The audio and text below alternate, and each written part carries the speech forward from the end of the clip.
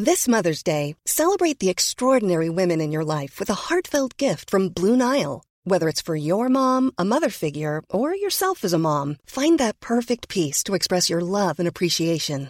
Explore Blue Nile's exquisite pearls and mesmerizing gemstones that she's sure to love. Enjoy fast shipping options like guaranteed free shipping and returns. Make this Mother's Day unforgettable with a piece from Blue Nile. Right now, get up to 50% off at BlueNile.com. That's BlueNile.com. Assalamualaikum warahmatullahi wabarakatuh. Kembali lagi bersama saya Denta. Dan ini adalah podcast Dosis Katalis. Gimana teman-teman sekalian? Di bulan Desember yang kadang cerah, kadang hujan, ya. Sudah pusing belum hidup di Indonesia? Kabar-kabar di Indonesia itu banyak banget tiap harinya datang. Itu kabarnya itu ya namanya kalau kita lihat di kabar trending topik itu kebanyakan memang kabar yang kurang menyenangkan ya. Tapi itu banyak banget yang datang setiap harinya gitu. Kayak misalnya kita baru mau ngerasa bahwa oke, ini adalah the most shocking news in this year gitu ya. Tiba-tiba besoknya ada aja lagi yang datang kabar terbaru gitu yang gak kalah menggemparkannya gitu. Kalau di Indonesia ya, misalnya dibikin top 10 kabar menggemparkan gitu di setiap tahun itu pasti 10-10-nya itu mencengangkan semua, nggak cuma nomor 3, nggak cuma nomor 5, nggak cuma nomor 7 gitu ya. Cuman kita fokus dulu deh ke beberapa kabar gembira gitu. Nggak usah kabar-kabar yang kurang menyenangkan gitu ya. Kadang kita perlu seringnya memang kalau kita terlalu terpenuhi, sekitar kita dipenuhi oleh kabar-kabar kurang menyenangkan, itu sedikit banyak mempengaruhi mood kita gitu ya. Jadi kalau misalnya kita lihat kita terlalu sering ngelihat orang berantem gitu di sosial media, kita selalu sering ngelihat orang-orang ribut di di TV gitu ya, di Indonesian Lawyers Club gitu, yang klub-klub harusnya para pengacara, tapi kok jarang kok lihat pengacara. Ya gitulah. Pokoknya kalau kita ngelihat orang-orang ribut di jalan gitu, orang-orang, atau kita lihat berita buruk di TV, di media gitu, kita tuh sebenarnya terpengaruhi gitu, kayak seolah-olah itu kita hidup di dunia yang sangat gimana ya. Ya itu makanya kalau misalnya kita sudah merasa bahwa mood kita dipengaruhi oleh kabar-kabar buruk nih, kalau kita udah mendapatkan dosis-dosis kabar buruk yang terus-menerus datang, ya bolehlah sesekali gitu puasa dari membaca berita. It's okay ya. Ada namanya salah satu fenomena namanya FOMO ya, FOMO gitu ya, fear of missing out. Emang sering sekali terjadi di generasi sekarang gitu. Takut banget kalau nggak update sama berita terbaru gitu. Nggak apa-apa, santai gitu. Kita puasa nggak dengerin berita, nggak baca Twitter, nggak baca sosial media 2-3 hari, it's okay. Karena kita perlu gitu detox untuk informasi-informasi yang kurang bagus gitu, biar tidak terlalu meracuni isi kepala kita.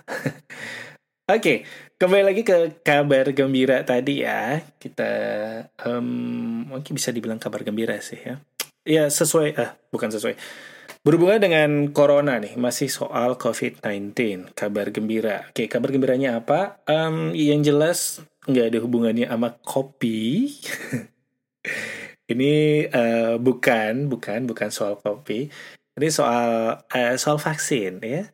Beberapa hari yang lalu ya, 2 hari yang lalu itu ada live-nya tuh, ada live streaming berita bahwa kedatangan vaksin coronavirus ke Indonesia, vaksin COVID-19 ke Indonesia. Angkanya 1,2 juta. Kalau yang saya dengar ya, saya lihat itu ya. Walaupun memang kalau dibandingkan dengan penduduk Indonesia itu masih sangat sedikit, tapi nggak apa-apa, itu adalah sebuah kabar gembira bahwa ada progres gitu. Dan alhamdulillah juga kalau misalnya teman-teman update soal beberapa peraturan yang dikeluarkan oleh pemerintah, itu ada tuh peraturan apa instruksi, saya nggak tahu. Pokoknya dari Pak Terawan, Menteri Kesehatan kita yang tercinta, itu sudah mengeluarkan guideline, petunjuk bahwa soal vaksin coronavirus, bahwa nantinya itu nggak akan cuma satu tipe vaksin yang akan ada di Indonesia, tapi ada beberapa tipe vaksin. Ya mungkin memang masih belum jelas nanti mekanismenya seperti apa, bagaimana caranya kita biar bisa mendapatkan akses terhadap vaksin itu. Tapi itu adalah sebuah kabar gembira gitu, bahwa sudah ada progres dari pemerintah ya, selain trial vaksin yang sudah dilakukan, tapi ada progres-progres lainnya bahwa ternyata nggak cuma satu vaksin aja yang akan ada nanti didistribusikan ke Indonesia, which is good karena Indonesia itu banyak banget orangnya ya, dan kemampuan manufacture atau produksi vaksin itu sebenarnya terbatas gitu. Jadi kita juga nggak bisa bikin bikin 250 juta gitu misalnya, sesuai dengan penduduk Indonesia, 250 juta dosis vial vaksin gitu ya dalam satu waktu gitu.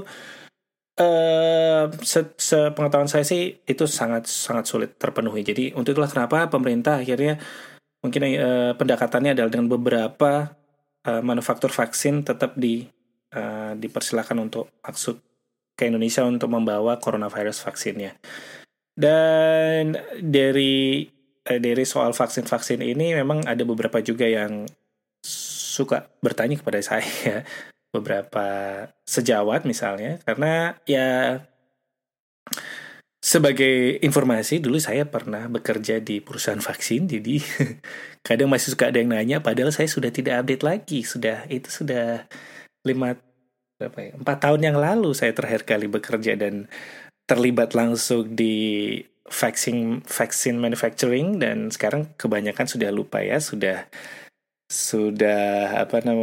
tidak update, saya lebih update dengan permasalahan saya di sehari-hari.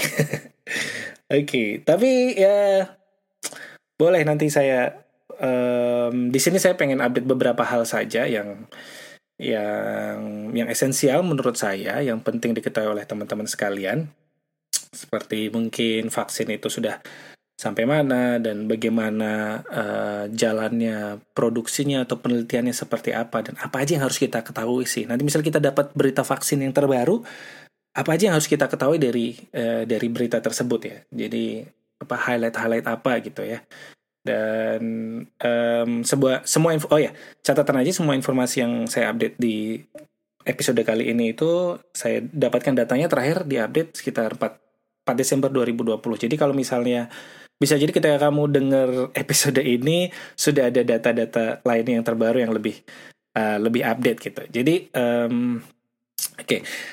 dalam membahas vaksin ini, aku pengen ngasih secara general aja gitu, mulai dari apa itu vaksin ya. Mungkin dari beberapa banyak dari kita mungkin belum terlalu familiar gitu ya dengan vaksin. Lalu bagaimana cara vaksin itu dibuat dan timelinenya itu seperti apa. Jadi kita bisa menyesuaikan ekspektasi kita lah ya. Jangan jangan dianggap kalau kita bilang vaksin, kita mau bikin vaksin nih hari ini, besok udah selesai gitu. Jadi kita harus ada timelinenya, dan untuk kita juga menyesuaikan ekspektasi. Lalu habis itu nanti selanjutnya aku pengen bicara soal pertimbangan memilih vaksin ya, baik dari kita atau baik dari bagaimana cara pemerintah ya sebagai payer utama atau pemesan utama, yang PO pertama ya, bagaimana memilih vaksin, dan bagaimana juga tadi yang seperti aku bilang, bagaimana cara kita untuk mencari tahu informasi-informasi esensial apa yang harus kita ketahui ketika kita mendapatkan berita baru yang soal vaksin yang akan diluncurkan ya. Lalu kita mau bicara soal vaksin corona at a glance.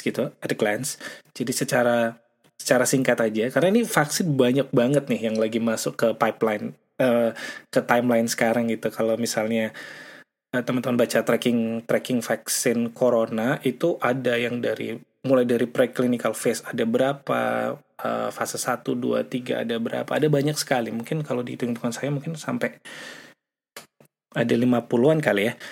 Banyak, ini benar-benar ya, pandemi ini membuat semua saintis ya, ilmuwan di seluruh dunia, semua manufacturing vaksin gitu ya, semua pemerintah ya, non-governmental organization, semua WHO dan lain sebagainya itu jadi collab ya.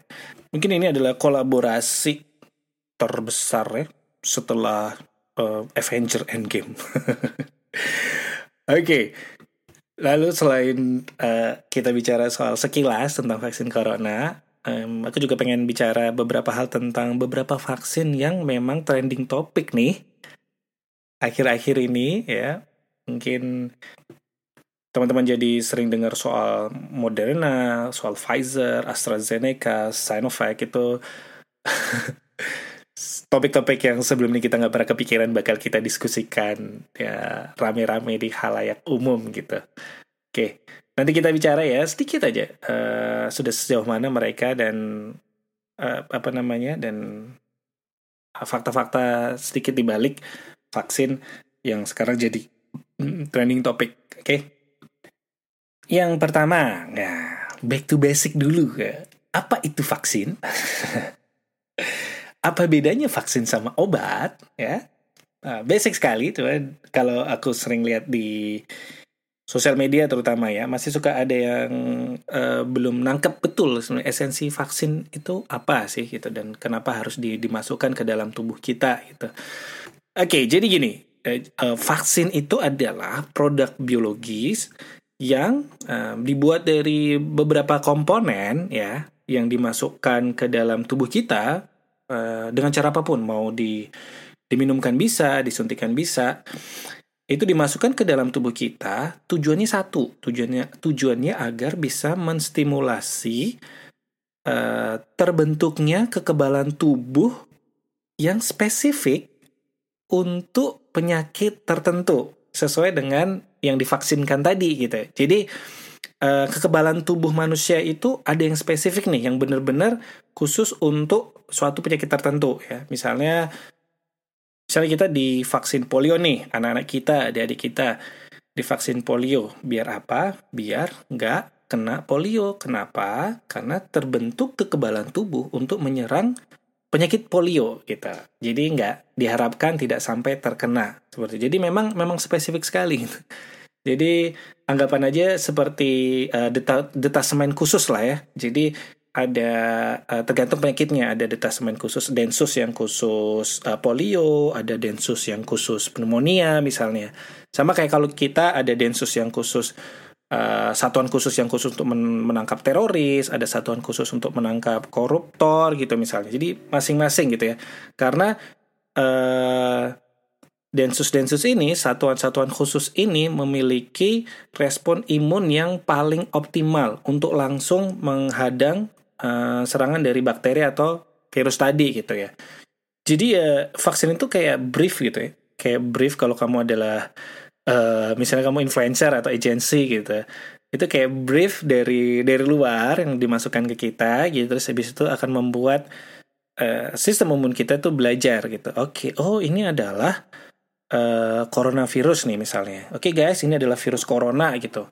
Terus habis itu nanti modelnya seperti ini, mukanya kayak gini. Oke, mari kita berlatih ya, kita bereplikasi gitu ya. Terus menggandakan diri. Nanti pokoknya biar kita siap untuk menghadang begitu virus corona datang. Oke, brief selesai. Begitu nanti ada virus corona masuk ke dalam tubuh kita ya, yang beneran datang gitu, itu yang densusnya itu udah siap gitu. Jadi si corona tadi nggak santai aja gitu masuk ke dalam sel kita, karena sebelumnya ketika kita belum ada pertahanan tubuh terhadap corona gitu ya, mereka santai aja kayak orang biasa aja. Kayak kalau kamu misalnya perampok itu nyamar jadi abang-abang Grab apa Gojek gitu, masuk ke kos-kosan gitu, biasa aja gitu. Nah tapi kalau kamu punya pertahanan tubuh yang spesifik, begitu corona datang gitu, wah nggak bisa, langsung di-cut dari awal gitu, langsung digebukin, dia nggak bisa masuk dan kita nggak bisa terinfeksi dari corona gitu ya. Itu adalah vaksin. Jadi again, vaksin adalah sesuatu yang dimasukkan ke dalam tubuh kita, produk biologis untuk meningkatkan sistem imun kita, sistem pertahanan tubuh kita yang spesifik terhadap penyakit tersebut ya. Nah, jadi kalau misalnya dengan definisi seperti itu, vaksin itu bukan obat gitu ya. Vaksin itu adalah cuman merangsang atau menstimulasi sistem ketahanan tubuh kita gitu. Kalau obat itu obatnya yang langsung menghadang atau menyembuhkan suatu penyakit. Jadi bedanya kalau misalnya dengan obat nih, misalnya ada obat tertentu, antibiotik misalnya. Antibiotik itu langsung menghajar bakterinya mati. Tapi kalau vaksin mengajarkan tubuh kita, ya. Vaksin tuh yang ngajarin tubuh kita biar kita bisa menghajar si bakteri nanti sebelum dia masuk ke dalam tubuh kita gitu. Jadi vaksin itu mencegah kita jangan sampai sakit.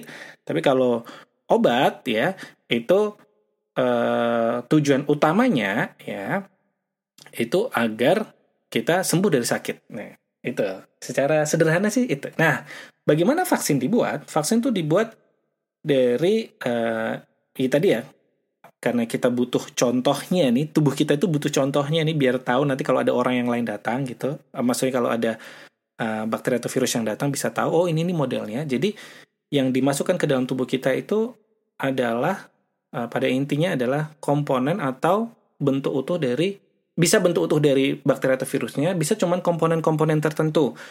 Misal komponen-komponen tertentu itu misalnya cuman cangkangnya, misalkan kalau bakteri atau virus itu ada luarannya gitu ya. Itu misalnya cuma cangkangnya doang, atau misalnya cuman antigen atau cuman sedikit dari pucuk dari dari bakterinya gitu. Bisa ada yang dari materi genetiknya kan, kalau misalnya bakteri itu virus kan mereka punya ada DNA-nya, ada RNA-nya, bisa cuman dari situ diambil. Ada juga yang rekombinasi dari gabungan dari semuanya. Yang dicampur juga dengan beberapa bahan tertentu, misalnya ada yang beberapa butuh ajuvan gitu misalnya. Bisa diberikan untuk pada intinya adalah bagian dari bakteri atau virus apa yang membuat respon imun kita semakin yang paling meningkat kita.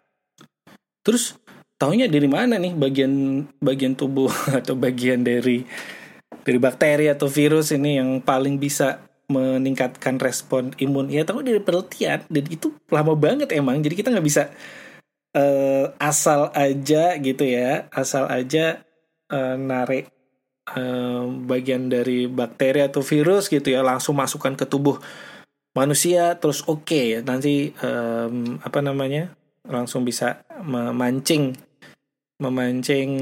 respon imun. Nggak semudah itu karena apa? Karena jangan sampai ya begitu dimasukkan bakteri tadi kita malah jadi sakit gitu loh. Pengennya kita terhindar dari corona karena dimasukin virus corona secara sengaja gitu dimasukkan, ya nanti malah jadi sakit corona, malah jadi ada malah jadi parah gitu ya kena coronanya gitu. Jadi memang harus bener-bener hati-hati sekali karena vaksin itu diberikan kepada orang yang sehat. Vaksin diberikan kepada orang yang sehat. Jadi jangan sampai orang yang sehat tadi yang dikasih vaksin malah jadi sakit. Itulah kenapa proses produksi vaksin itu jauh lebih lama daripada proses produksi obat-obatan misalnya secara umum ya. Kalau misalnya kita bicara soal vaksin-vaksin yang sudah ada misalnya vaksin pneumonia, vaksin influenza, vaksin polio, vaksin meningitis dan lain sebagainya itu di perkembangannya pun itu lama sekali ya, bisa it takes mungkin 15-20 tahun rata-rata sebuah vaksin dari mulai diteliti sampai akhirnya bisa diproduksi. Lama sekali ya. Prosesnya itu benar-benar udah lama, melelahkan gitu ya. Jadi kecuali dalam kasus-kasus tertentu, misalnya kasus-kasus pandemik, tentunya resource-nya jadi lebih banyak lagi kan, karena semua fokus ke satu virus ini. Jadi memang karena lebih fokus, jadi kita bisa lebih cepat untuk memproduksi pasien. Itu pun ada beberapa yang harus kita skip dan kita memang harus berhati-hati sekali gitu ya. Misalnya para saintis ini tetap harus berhati-hati sekali. Jadi jangan sampai ya ini safety-nya jadi mencuri. Jadi ketika kita bicara soal vaksin itu selain keampuhan vaksinnya, keamanan vaksin juga bisa gitu. Yang paling jadi salah satu pertimbangan. Oke. Jadi mungkin selanjutnya kita bicara aja di gimana cara pertimbangan kita memilih vaksin gitu. Pertimbangan pemerintah gitu memilih vaksin itu seperti apa. Tentunya yang pertama kali yang harus diketahui adalah efikasinya atau secara umum dikatakan keampuhan vaksinnya. Keampuhan vaksin ini untuk terhadap serangan penyakit tertentu tentu saja yang spesifik. Oke, kita bicara soal corona aja deh. Jadi ketika kita bicara mau milih vaksin corona, ya keampuhannya terhadap penyakit corona gitu. Keampuhannya. Nanti biasanya kalau teman-teman lihat berita-berita, efikasi itu ditulis dalam persen ya. Misalnya ada efikasi keampuhan vaksin atau efikasi vaksin 95% ya. Itu artinya apa? Artinya vaksin ini bisa mengurangi resiko kita terkena corona misalnya itu sampai 95%. Nah, kita juga harus lihat ini angka efikasi itu ada apa namanya ya? Spesifik untuk outcome atau apa ya? Manifestasi penyakit. Misalnya nih, kemarin ada ya vaksin kalau nggak salah dari Pfizer itu dia ada data trial awal itu efikasinya mencapai 100%. Nah, harus dilihat dulu 100% terhadap apa? Ternyata memang ada 100% terhadap severe COVID-19 ya. Jadi harus dibaca baik-baik, severe COVID-19 atau COVID-19 yang parah. Jadi memang 100% akan mengurangi resiko kita terhadap COVID-19 derajat parah. Tapi ada kemungkinan juga kita tetap dapat COVID-19 karena yang 100% tadi cuma untuk yang derajat parah. Nah, jadi kalau kita dapat COVID-19 itu nggak sampai parah gitu. Kalau itu cara membacanya. Tapi kalau misalnya di Pfizer tadi kita cari aja angkanya. Oke, kalau untuk penyakit COVID-19 secara keseluruhan itu berapa derajatnya? Berapa efikasinya? Ternyata tadi ada angka 95% untuk overall COVID-19. Jadi kemungkinannya dia akan menurunkan sampai 95%. Berarti ada 5%-nya yang mungkin sudah didapatkan vaksin tapi tetap kena COVID-19. Nah, karena tadi efikasinya 100% untuk severe COVID-19, jadi yang 5% tadi itu tidak akan sampai ke derajat parah dari COVID-19 gitu. Jadi memang efikasinya harus dilihat poin per poinnya. Jadi kalau misalnya kita lihat, oke, efikasi 100%, kita lihat dulu. Nah, 100%-nya buat apa gitu ya. Efikasi 95%, lihat dulu 95% buat apa gitu ya. Jadi kita harus lihat agak lebih teliti lagi. Lalu selain efikasi, itu apalagi yang harus kita pertimbangkan. Yang kedua itu adalah safety. Safety is paramount in vaccine. Itu utama banget di vaksin. Karena kalau cuman kalau cuman pengen meningkatkan respon imun ya gampang, kita bisa aja masukin semuanya akan meningkatkan respon imun gitu. Tapi safe apa enggak gitu. Jangan sampai kita masukin vaksin tadi vaksin dari luar gitu ke dalam tubuh kita, orang yang sehat nanti malah jadi sakit, malah jadi malah sampai amit-amit tuh ya, sampai harus masuk rumah sakit atau dan lain sebagainya yang tidak kita inginkan gitu. Jadi safety ini harus selalu kita lihat. Nah, dari safety itu nggak mungkin ya selama ini ya saya tahu, dan nggak mungkin ada vaksin yang 100% aman. Ya, jadi harus benar-benar dilihat. Ya. Kali lagi harus benar-benar dilihat. Nah, kita lihat lagi kalau misalnya profil keamanan tadi itu kira-kira tolerable apa tidak, bisa kita toleransikan apa enggak ya. Karena namanya efek samping vaksin itu berbagai macam, mulai dari demam misalnya, demam ringan ya, sakit ringan gitu, gatal-gatal ringan yang sembuh sendiri cuma 1-2 jam, sampai ke kematian gitu. Itu semuanya efek samping vaksin ya. Itu nanti kita juga harus lihat seaman apa sebuah vaksin sebelum kita memilih atau pertimbangan sebuah vaksin. Cuman memang kalau sudah sampai rest assured aja gitu ya, kalau sudah sampai, bisa kalau di Indonesia ya sudah ada sampai izin BPOM gitu ya, memang kita bisa anggap bahwa oke, itu sudah ada orang yang lebih pintar dari kita yang menghitungkan profil safety dan lain sebagainya ya, seperti itu. Tapi walaupun sudah sudah di ACC untuk didistribusikan ya, tetap safety itu harus dimonitor setiap saat. Tentunya rest assure lagi, alhamdulillah ya, kita punya regulatory body atau badan yang untuk ngurusi atau ngawasi ini, namanya BPOM ya. Jadi BPOM itu selalu, dan Kementerian Kesehatan itu selalu memonitor efek samping vaksin. Jadi kalau misalnya tiba-tiba yang awalnya dibilang aman, tapi ketika 5 tahun, 6 tahun dipasarkan vaksinnya, dipakai sama rakyat Indonesia, terus tiba-tiba ada kasus efek samping yang tiba-tiba meningkat, itu akan ditarik langsung atau akan dilakukan tindakan juga oleh BPOM gitu, oleh pengawas, oleh pemerintah. Jadi jangan khawatir, kita selalu akan dimonitor. Oke, dalam memilih vaksin gitu juga jangan lupa supply-nya ya, supply-nya ada apa tidak gitu. Jangan sampai kita punya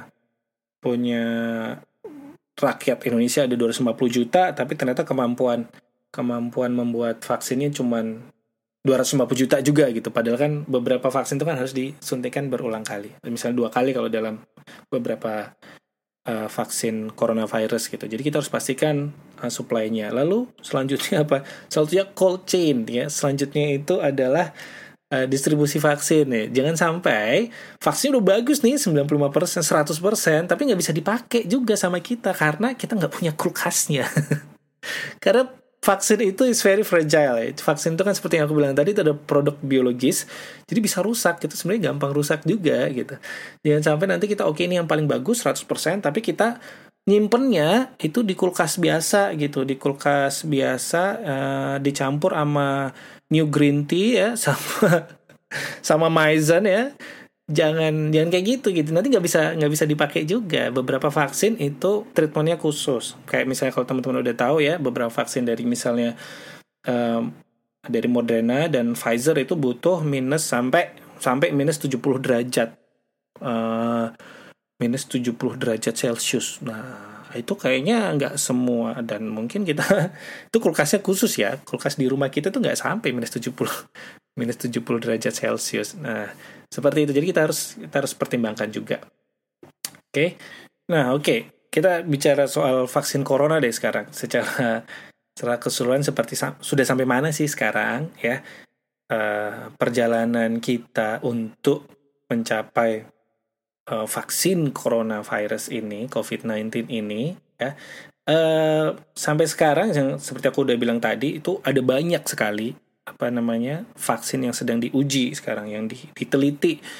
Kalau di catatan aku itu sampai 58 vaksin yang saat ini sedang dicobakan ke manusia ya, termasuk satu yang diuji coba di kemarin ya di Indonesia, di Bandung itu ya, yang ada yang Pak Ridwan Kamil disuntikin itu. Nah, itu juga salah satu yang vaksin corona yang sekarang sedang diteliti di manusia, dan sampai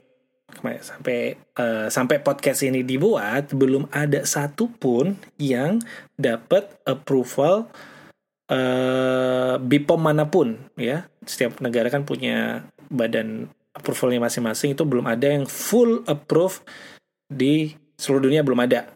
Di beberapa negara baru ada yang approve for emergency use ya, seperti yang di China, yang di Rusia, itu beberapa vaksin sudah di-approve untuk kondisi emergency ya.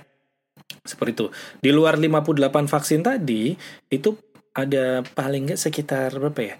86 vaksin yang diteliti preklinis. Jadi maksudnya adalah baru diinvestigasikan ke hewan. Jadi namanya kalau uji klinis vaksin itu pertama itu diujikan dulu di lab secara terbatas ya, di lab, terus habis itu nanti diujikan ke hewan, terus habis itu diujikan ke manusia secara terbatas, baru habis itu diujikan ke manusia dengan populasi yang lebih luas dan lain sebagainya. Nah, Ini masih ada berapa tadi? 86 lagi yang apa namanya? Yang under investigation. Jadi memang banyak sekali pilihan untuk vaksinnya, dan pembuatan vaksinnya ini sebanyak itu tuh beda-beda memang cara kerjanya, mekanisme kerjanya ya.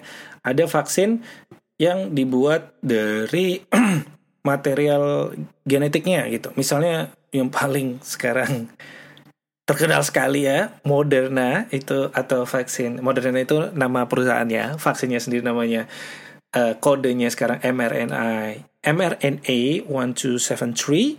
Itu adalah vaksin dari Moderna. Itu dibuat dari material genetik. Jadi back to biology 101 ya. Material genetik kan ada DNA, ada RNA, diantaranya ada messenger RNA. Nah itu tuh yang dibuat oleh Moderna itu adalah messenger RNA-nya. Jadi mRNA dari COVID itu yang dimasukkan ke tubuh manusia dengan harapan ya seperti tadi, sel manusia itu jadi bisa mempelajari kode genetiknya, lalu bisa stimulasi adanya respon imun seperti itu. Nah itu tadi mRNA-nya. Maaf. Lalu ada juga vaksin corona itu yang dibuat dari viral vector atau gimana ya? Dari virus pembawa material genetik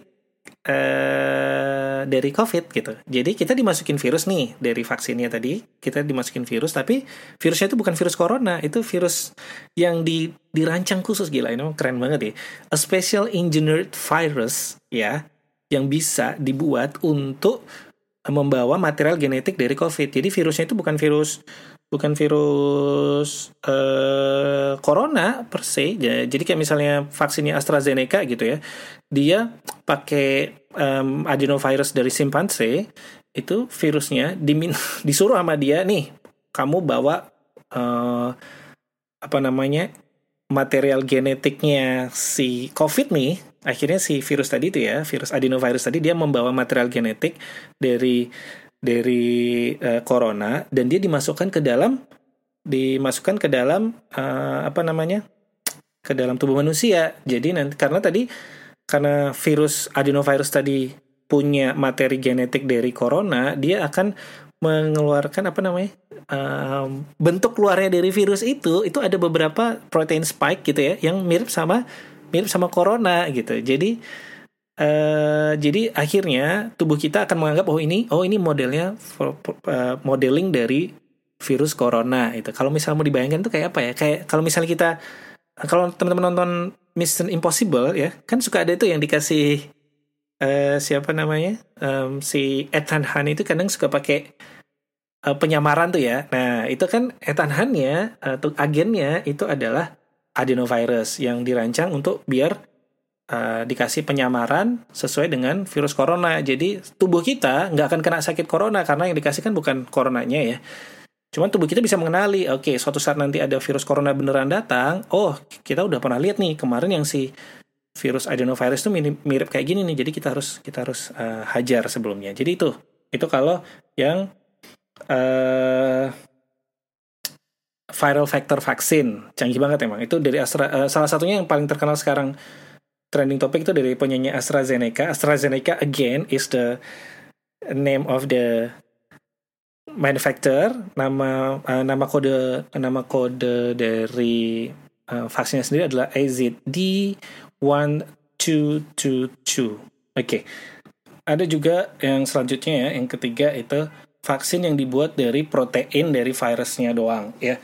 Jadi materi gennya itu nggak ada di dalamnya. Dia benar-benar kayak apa ya? Kayak cangkangnya doang. Cangkang dimasukkan ke dalam tubuh manusia. Terus kita mengenali, ini namanya modeling dari coronavirus. Oke, jadi kita bisa kita bisa mulai melatih densus kita untuk menghadapi khusus untuk coronavirus. Jadi dia benar-benar ada proteinnya, baik secara utuh nih. Kebanyakan memang baru di fase 1 ya, kayak buatan dari GSK, dari mana lagi, dari China juga ada, dari Backtop, dari Sanofi, itu beberapa kebanyakan masih fase 1 dan fase 2. Nah, itu dia mereka isinya vaksinnya itu adalah protein coronavirus baik utuh maupun cuman pecahannya doang. Jadi diharapkan tubuh bisa mempelajari modeling dari coronavirus ini lebih lanjut dari pecahan atau dari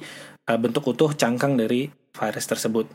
Nah, selanjutnya ada yang dari pembuat vaksin itu membuat membuat vaksinnya itu dari inactivated coronavirus vaccine, atau kalau nggak istilahnya, kalau inactivated itu attenuated ya, artinya sebenarnya sama, yaitu coronavirus yang dilemahkan. Jadi virus corona hidup dikasih beberapa zat tertentu, misalnya formalin atau dan lain sebagainya, untuk biar bisa dia jadi nggak aktif. Jadi walaupun sudah dimasukkan ke dalam tubuh manusia, dia diharapkan tidak bisa menginfeksi manusia ya, gitu. Jadi vaksinnya dibuat dari virus yang utuh, di inactivated, di nonaktifkan. Lalu mungkin beberapa ditambah adjuvan atau beberapa ya bumbu-bumbu gitulah ya, biar bisa lebih dikenali oleh sistem pertahanan tubuh. Yang paling terkenal dari inactivated coronavirus vaccine ini adalah ya Sinovac Biotech, buatan sebuah perusahaan private dari China. Itu namanya CoronaVac, itu yang paling terkenal, dan itu yang juga sedang diuji cobakan di Indonesia juga, di Bandung yang kemarin Pak Ridwan Kamil itu ya, itu Sinovac, buatan dari Sinovac. Nah, dan itu fase 3-nya ya, walaupun ada beberapa huru-hara gitu ya di Sinovac ini, tapi ya masih potensial. Kita masih bisa tunggu hasilnya, apakah sesuai dengan ekspektasi kita atau tidak gitu ya. Beberapa vaksin juga dibuatnya dari ada yang bagus ini, yang repurpose vaksin. Jadi vaksinnya udah ada sebelumnya, cuman dibuat lagi, dirancang lagi biar jadi biar bisa dipakai untuk meningkatkan respon imun tubuh terhadap corona. Yang paling terkenal sebenarnya yang lagi diteliti sama Murdoch Children's Research Institute yang di Melbourne nih. Aku pernah nih ke kantornya nih dulu. Ya, mereka merancang ulang vaksin BCG atau Bacillus Calmette-Guerin yang biasanya buat mencegah penyakit flek parah kalau di anak-anak ya, yang vaksin yang di usia 1 bulan itu. Nah, dirancang ulang, direpurpose ulang untuk biar bisa meningkatkan sistem imun terhadap coronavirus. Wah, gila, banyak banget emang. Nah, yang paling emang sekarang paling trending topik ya, ada 4 tadi ya. Ada yang buatan Moderna mRNA 1273 dari yang vaksin yang dibuat dari mRNA ya. Cukup menjanjikan ya itunya efikasinya. Kalau dari beberapa data yang aku punya itu sampai, kalau punya Moderna tadi sampai 94,1% ya. Itu efikasi keseluruhan.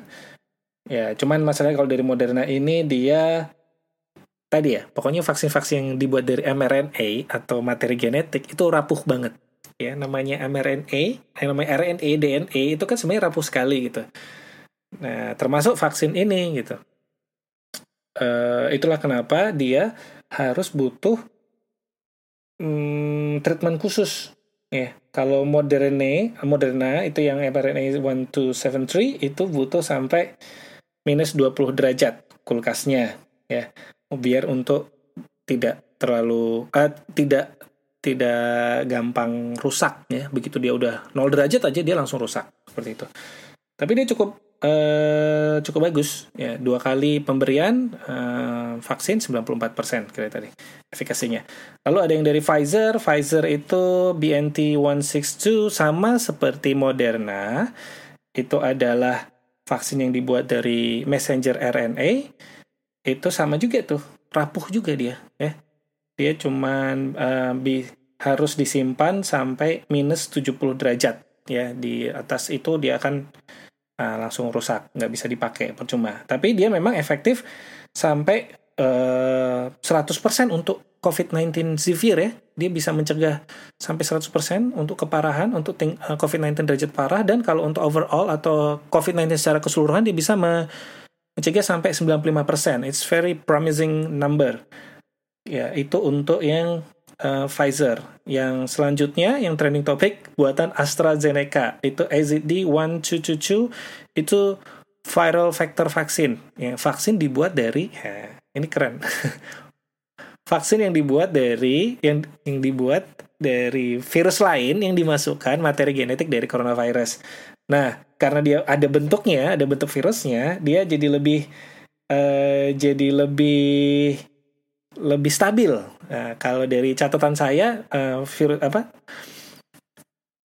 vaksin dari AstraZeneca ini pakai regular fridge temperature, pakai penanganan treatment biasa, itu sudah cukup stabil. Cuman ya tetap pakai penanganan vaksin ya, jangan kulkasnya bisa kulkas biasa, tapi kita masukkan bahan-bahan lain seperti Mizone, Pocari Sweat dan lain sebagainya, itu jadi sering dibuka kulkasnya, ya sama aja. Vaksinnya jadi nggak tahan lama jadinya. Oke. Itu tadi AstraZeneca, dan yang terakhir yang paling sering dibicarakan itu adalah punyanya Sinovac yang dari dengan kode CoronaVac, itu inactivated atau vaksin dari virus hidup yang dilemahkannya dengan formalin, ditambahkan beberapa adjuvan. Dan ini juga untuk stabilitasnya memang lebih bagus karena dia ada bentuk utuhnya, jadi dia tidak gampang tercerai-berai. Nah, iya, gitu dulu ya. Sekilas saja memang soal vaksin ini panjang sebenarnya. Apalagi kita kalau bicara 58 vaksin gitu dibahas satu-satu gitu, wah, lama sekali. Yang penting kita udah bicara sebagian tentang basic dari vaksin sendiri, lalu kita bicara soal pertimbangan dari memilih vaksin seperti apa, lalu aku tadi udah bicara vaksin corona at a glance secara general seperti apa, dan aku juga sedikit bahas tentang vaksin-vaksin coronavirus yang trending topik nih di masyarakat sekarang. Moga-moga ini bisa jadi jadi landasan atau bahan topik pembicaraan dan pertimbangan kita nanti kalau kita bicara soal vaksin. Yang jelas mau ada vaksin apa tidak ada vaksin, tetap harus 3M ya. Tetap harus mencuci tangan, tetap harus menjaga jarak, tetap harus memakai masker. Jadi ikhtiarnya itu nggak separuh-separuh ya. Kita harus benar-benar menyeluruh semuanya. Oke, segitu dulu dari saya. Tetap jaga kesehatan, tetap semangat, jangan sampai kendor. Wassalam.